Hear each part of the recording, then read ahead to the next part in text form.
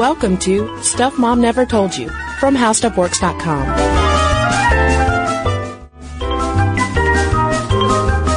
Hello and welcome to the podcast. I'm Caroline. And I'm Kristen. Kristen and I, talked about femphobia not too long ago, and it got a really strong response from people. Everybody had stories to share of how they had maybe felt like that in the past. They had, as women, they had bad relationships with other women or just hated the feminine things in life. Well, so this got the ball rolling on a slightly different topic, but related, and that is women hating on women in general. But then that led to a whole other thing, which is the queen bee syndrome, which we will explain, and it sounds ridiculous. But basically it's this idea that women in positions of power are holding down women in subordinate positions because they're so afraid, they're so threatened by these young women who need help that they're just going to make your life a living hell. Now, the term queen bee syndrome was coined in 1973 by a trio of researchers who were looking into the way some women interact, particularly in the workplace. And they came up with queen bee syndrome to denote the alpha female who wants to preserve her power at all costs. Because if you think about the beehive, there can only be one queen. That's right. There can only be one Highlander. Miss Highlander. Yeah, it also sort of encompasses this whole idea and attitude, particularly at the time that they coined this term, obviously, that maybe sort of across the board, all lady bosses were the B word, not queen bee. You know what I mean? That all of these women are just like clawing at each other to get to the top and trying to sabotage each other. I just feel like there's this pervasive idea, and I feel like there's even some residue of that still hangs on today. There's absolutely residue of that. I mean, because, it makes total sense for them to come up with this concept in 1973 when women were still, just making those initial inroads in the workplace. But if we're talking about from a top-down perspective, I don't have the statistics in front of me, but in terms of CEOs of Fortune 500 companies, 25 of them are headed by women, and every time it happens, it's this huge deal. And every time you read, a profile about a powerful woman in business, it's like they're looking for queen bee syndrome. Like Marissa Mayer, who was recently named CEO of Yahoo, has been dissected in so many different ways because she is not, publicly all pro-lady fist bump, Yeah. She doesn't want to talk about her pregnancy. She doesn't want to take a lot of maternity leave. She doesn't want to call herself a feminist. She just wants to fix Yahoo and make $1 bajillion and live in her penthouse in San Francisco. That's right. This whole idea is basically that, female bosses could feel more threatened and less generous about sharing their positions of power as there are fewer opportunities for them. But that's kind of dumb. Well, there are studies that have found that women working under women are more stressed out than men working under women. And there was a study that I found published in the British Journal of Social Psychology that I wanted to call out because this is something that we've talked about before on the podcast and something that comes up a lot when it comes to gender in the workplace. So it was published in September 2004, and it suggested that the gender gap in STEM fields, those science, tech, engineering, math, were attributed to queen bee syndrome. And the researchers write, individual upward mobility, i.e. of female faculty, implies distancing the self from the group stereotype, which not only involves perceiving the self as a non-prototypical group member, but may also elicit stereotypical views of other in-group members. In other words, if you are in a sea of men competing for a slot, you don't want to, you want to get along with them, you don't want to seem biased towards women, and you might inadvertently not help out other women in the process because it took so much elbowing to get there. Yeah. But another study shows that this whole queen bee thing is totally a myth and that women are actually more likely to help out their homies. This was a June 2012 study by Catalyst. 65% of women, they found, who received career development support are now developing new talent compared to 56% of men. They also found that 73% of the women developing new talent are developing women, specifically, compared to 30% of men. And so Eileen Lang, who's the president and CEO of Catalyst, says the notion that women executives are queen bees who are unwilling to support other women needs to be put to rest. And I agree that the queen bee thing, if you apply it as an across-the-board women are terrible bosses thing, is ridiculous. Obviously it is. I will say that I have worked for a queen bee, though.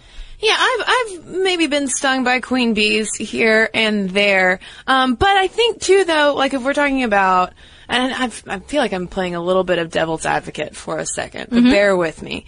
Now this study is not examining the quality of how a female executive gets along with her employees. Right. This is specifically about career development. And in reporting on this study, the Washington Post pointed out that these were mid-level women that Catalyst followed from 2008 to 2010. So as they were, working upward in their career. Whereas the most persistent queen bee syndrome that we hear about, at least according to other research, happens at the senior level, where the women, it's really there where the women are, they're the only females with a corner office, and maybe again, it happens inadvertently where they have reached that position of power, and probably coming up, in times when it was harder for women to make inroads in the workplace. So I think that maybe it happens more, which is also why there's a notion that maybe queen bee syndrome is less relevant to, say, you or I of a newer generation, where I think it's pretty common career advice for women who want to advance to find a female mentor specifically. I've been told that before. Like you seek out the woman who will give you a hand up. But for older women, maybe the story is a little bit different. Maybe that's where the queen bee syndrome happens more. Right. Yeah, could be. There's also the idea, you mentioned like higher level versus mid-level. There's also this idea of just women being in roles that maybe aren't traditionally for them, being over women who are in more, quote unquote, traditionally female jobs. And so we found this study. It's from November 2011. Joan Williams, who's a law professor at University of California, was talking about this. She says tension between female secretaries and female lawyers comes up because of this shift in dynamics. The study was of legal secretaries who said that they preferred to work for men. They expressed gender bias in the study. And they point out that this could be because of the conflict where the traditional female role of secretary versus the non-traditional role of lawyer, there's just conflict there. She said that all professional women find themselves walking a tightrope between masculinity and femininity, and when people choose different approaches to how they walk the tightrope, that conflict often breaks out. Yeah, and there's also gendered interpretation of someone in power getting frustrated or expressing discontent. And this is something too that I feel like this episode about queen bee syndrome ties together a lot of different things that we've talked about before. And one of those things is that a powerful woman, or really a woman in general, in the workplace, specifically expressing anger or discontent, is labeled as what's another word for a female dog? Whereas, and it's also considered a sign of weakness. It's them showing emotion. Right. Whereas a guy doing the same thing, he's just being a mad guy. He might be kind of a jerk, but there's still more respect for the jerk than for the emotional, what. That's right. So, we've discussed is it better to work for a man or a woman? Who likes working for men better? Apparently a lot of people. But David Mame in January 2011 in Social Science Research cited several studies that found basically men's competence as leaders is assumed. It's assumed that if you're a man, you're a leader, you deserve to be there, you're competent. Just as women's incompetence is pretty much assumed. So female supervisors and male supervisors are evaluated in our minds as workers differently. Yeah, because until we, and I think I would like to see this on an industry by industry basis, because if you take a more pink collar industry, I wonder if those kind of gender biases are as prevalent as if you look at it and say, let's talk about Wall Street, where, there are fewer women, and especially fewer women in positions of like the C-level power, whether or not those ideas are more prevalent that men are inherently competent and women, if they are in power, they've had to fight their way there. So that's constantly, it's just this constant struggle. Yeah. Well, there's also, they point out, or Mr. David Mame points out, there's this conflict again because there's incongruity, he says, between their lower status as women and their higher status as leaders. So ingrained social perceptions of your proper place, and how when that's turned on their head, it's like, oh, well, but you're a woman. You're not supposed to be telling me what to do. Yeah, and I also, I do get frustrated with hearing that, in the arguments for why it's better to work for a man, men are less threatened and they're less emotional and they just have more power because that's only ladies, women, men, that's doing everybody a disservice, because when you eliminate the queen bee syndrome and you actively mentor the women and you bring women into your organization, it is better for everybody. Yeah. And just in case, I think that dollars can speak louder than words, since we're talking about the workplace after all. One thing that Catalyst study found was that those who took an active role, these bosses that they were looking at, these mid-level bosses who took an active role in developing others, men or women, in their organizations, saw a $25,000 difference in additional compensation. So if you help other people out, then you're helping yourself at the end of the day. Now, Susanna Breslin, in a column for Forbes way back in June 2012, had some advice for working for a female boss, and she basically says, can we just go to work? Can we just work and not have to be BFFs because we're female, ladies, people, humans? Can we just do our jobs? Well, she was also the author of the column Why I'd Rather Work for a Man Than a Woman. And I get what she's saying, in terms of let her wear the pants. It doesn't matter. Let's just do our jobs. We don't, like you said, we don't have to be BFF. And don't play to her weaknesses, though. She says the single best way to climb up the ranks, to get the queen bee who replaced the alpha male in the corner office to promote, mentor, and reward you, is to make yourself indispensable to her. You can interchange whatever pronoun you want, though. If you want to do well at work, you make yourself indispensable. It doesn't matter who is giving you, cutting your check. Yeah. Do I sound angry? I feel like I sound angry. I feel like I sound like a queen bee right now. No, you sound like a podcaster who has a point. I guess I just get, I get frustrated with these. These are very real issues that I have experienced in the workplace. I understand that they happen, but, I still don't know. There comes a point when just saying, when categorizing all female bosses as one thing, that's not, what's that doing for anybody? Yeah, well, she also brings up sisterhood, which was a word that came up a lot when we were reading stuff about the femphobia. She says, if the sisterhood and women supporting each other is supposed to be the path to women getting ahead, how come decades of telling women to do it isn't working?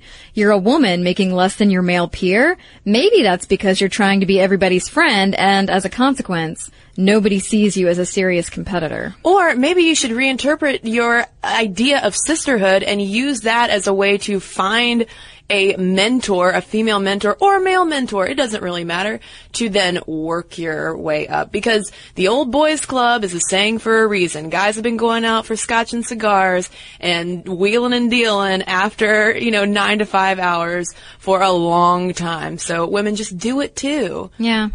Well, I don't know, maybe her perception that she has here that maybe she's experienced in previous workplaces is that, girls are getting together and just giggling and talking about the boys and stuff like that. But I think it's a shame to totally dismiss women getting together and helping each other. Right, because I think that we can acknowledge that there are perhaps differences in the ways that men and women tend to socialize. Like myself, I'm not a very workplace social person. That's not where that's not where I get my chuckles. but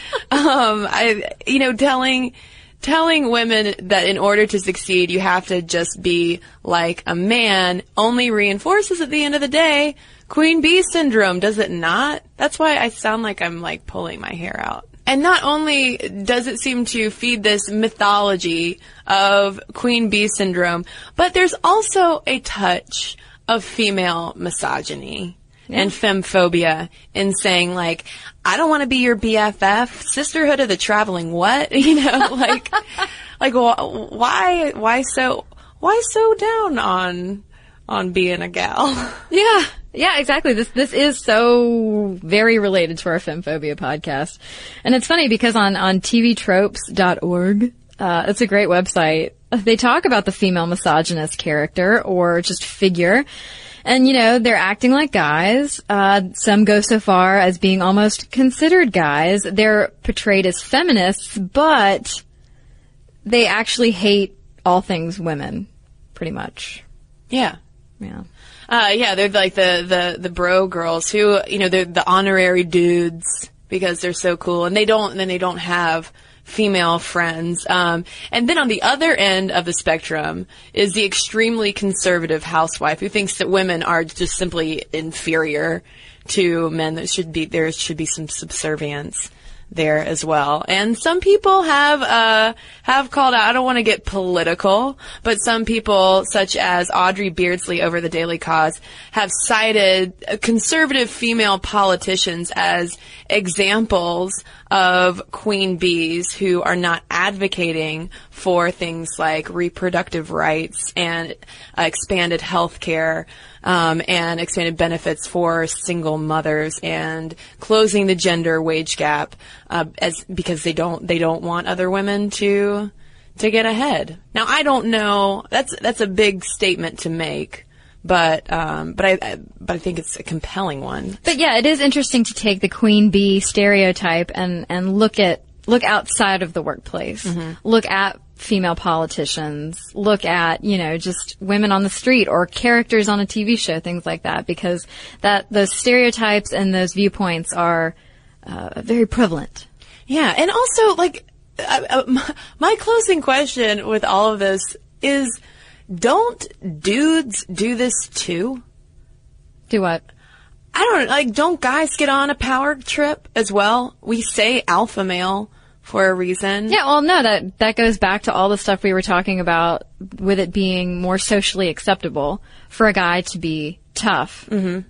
Instead of a woman. Yeah, and maybe one of the reasons why we're still seeing with all of these studies, reports of people preferring to work under a man than a woman is because we have all of this stuff stirring around in our brain of how we're going to be perceived and what we need to do to maintain our power, and but don't be too powerful, you don't want to come off as a queen bee. Yeah. And maybe it's just mucking things up in a way where we should just be confident and be indispensable. Yeah, rely on your skills. I've worked for women and men. I've worked for an amazing lady supervisor who knew her stuff. She wasn't there to boss you around or anything or make you feel bad about yourself. She just knew her stuff and was a great supervisor. I've worked for another woman who did abuse her power and did use it to actually make people feel really bad about themselves. Mm-hmm. But it's all just kind of luck of the draw if you get a good boss, regardless of that person's gender. Yeah, and I can definitely understand a generational aspect of something akin to Queen Bee syndrome, of those early female pioneers in the workplace who did have to go tooth and nail to get where they are. And we are, as younger women, we do enjoy some privilege from that. But I think it's time for us to buzz away from the Queen Bee syndrome conversation. And let's maybe focus on our work. Or maybe I'm being too flip about it. I really do want to hear from listeners out there. Am I just in podcast la la land? Or does it seem like the Queen Bee syndrome needs to die? I think it needs to die. I think it's one thing to have a terrible boss, right, who happens to be a woman. I don't think we need to have this idea of a Queen Bee syndrome that somehow applies to all female leaders, in positions of power. Mm-hmm. I agree. But let us know your thoughts. Any women in power out there too? If we've got some managerial level ladies out there, or if Hillary Clinton is listening, can you tell us how your situation's going? Just text us. Yeah, please. I'm curious to know if you're in a managerial position as a woman, if you feel those kinds of negative stereotypes. Let us know, momstuff@discovery.com, or you can head over to our Facebook and leave a comment there.